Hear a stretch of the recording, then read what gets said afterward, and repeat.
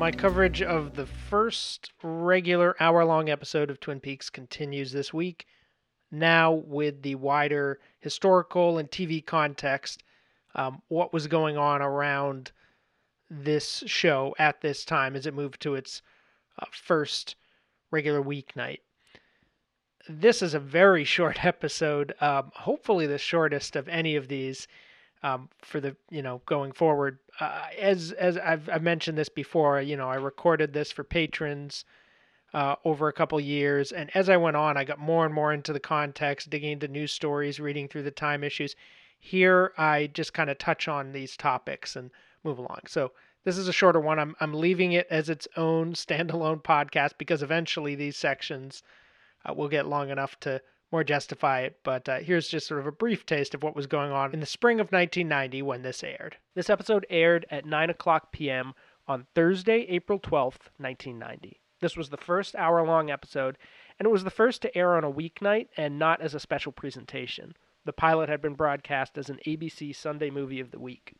Against tougher competition than the pilot had been, it still did pretty well. It earned a 16.2 in the Nielsen ratings, which is based on what percentage of all possible TV viewers are watching the show.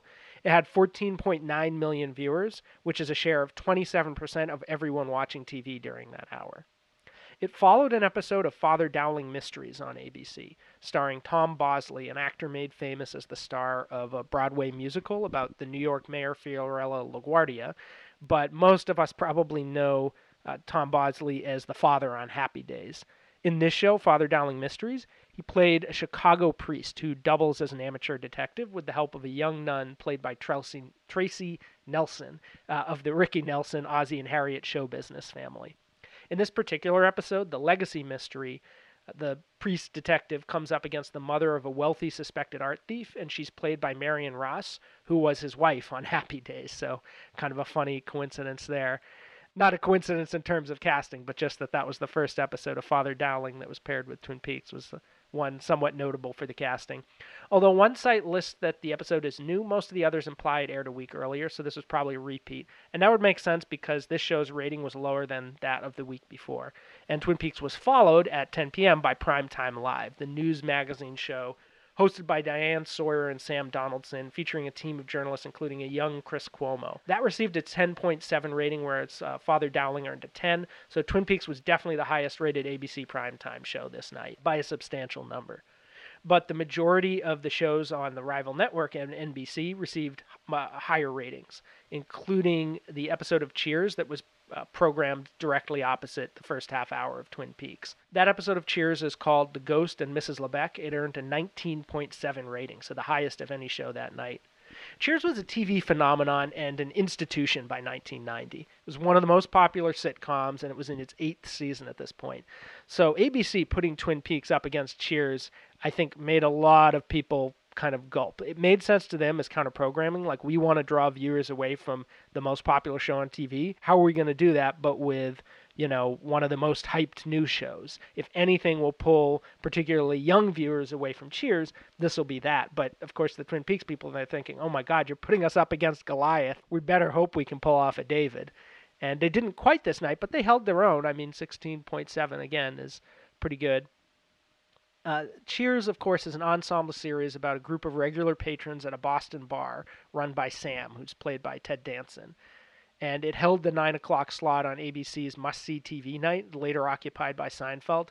And this Must-See TV Night, Thursday night on NBC, also included The Cosby Show and A Different World. So this is the context that Twin Peaks, the surreal detective cinematic David Lynch show was up against, was like the must-see TV, the conventions of TV, like the most, I guess, sort of the highest you could get within that kind of form in terms of popularity, and many people would say quality as well. This particular episode of Cheers, called The Ghost and Mrs. LeBeck, it centered around the bar's waitress, Carla Tortelli, played by Rhea Perlman. She's been recently widowed, and she discovers at her husband's funeral that her dearly deceased was a bigamist, which leads to an outright brawl between her and the other wife, and then an ongoing back and forth as the two Mrs. LeBecks try to figure out, which one he liked more, which one he's going to leave more to, what to do with their situation.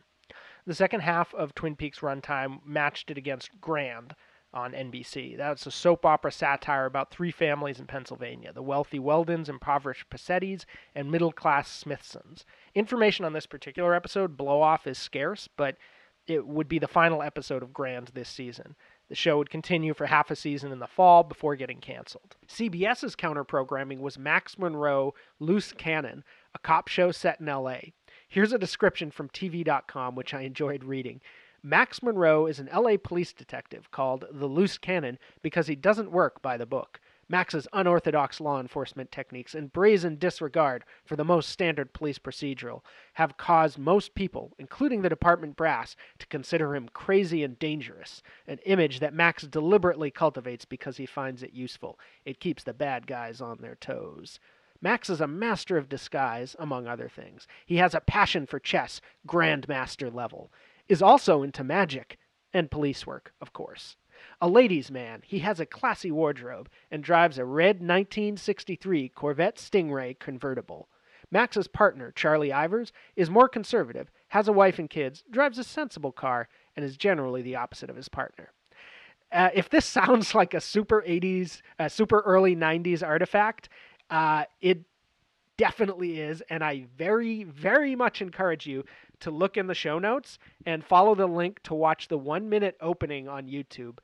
You won't be disappointed.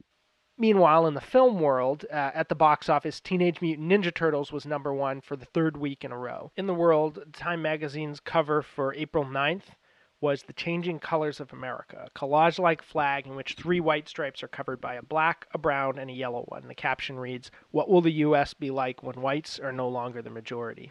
The first East German democratically elected parliament met, acknowledged responsibility for the Holocaust, and asked forgiveness, and kind of began the process of reunification with West Germany that would conclude within the year. Greyhound broke a strike, or tried to break a strike, by hiring new drivers. A month later, they declared the strike over, but then they ended up filing for bankruptcy a few months later and eventually settled the labor dispute under favorable conditions to them after 38 months. H.J. Heinz, Chicken of the Sea, Bumblebee Seafood declared that they would not buy tuna that isn't dolphin safe. I remember writing a book about this in my elementary school at the time, 91 or 92, about the dolphins being caught in the tuna nets and only by dolphin safe. So my first little environmental advocacy, I guess. There were multiple charges against James Brown this was actually a couple years earlier, but he was on this day, on April 12th, 1990, he was moved to work release after serving 15 months of his 6-year sentence for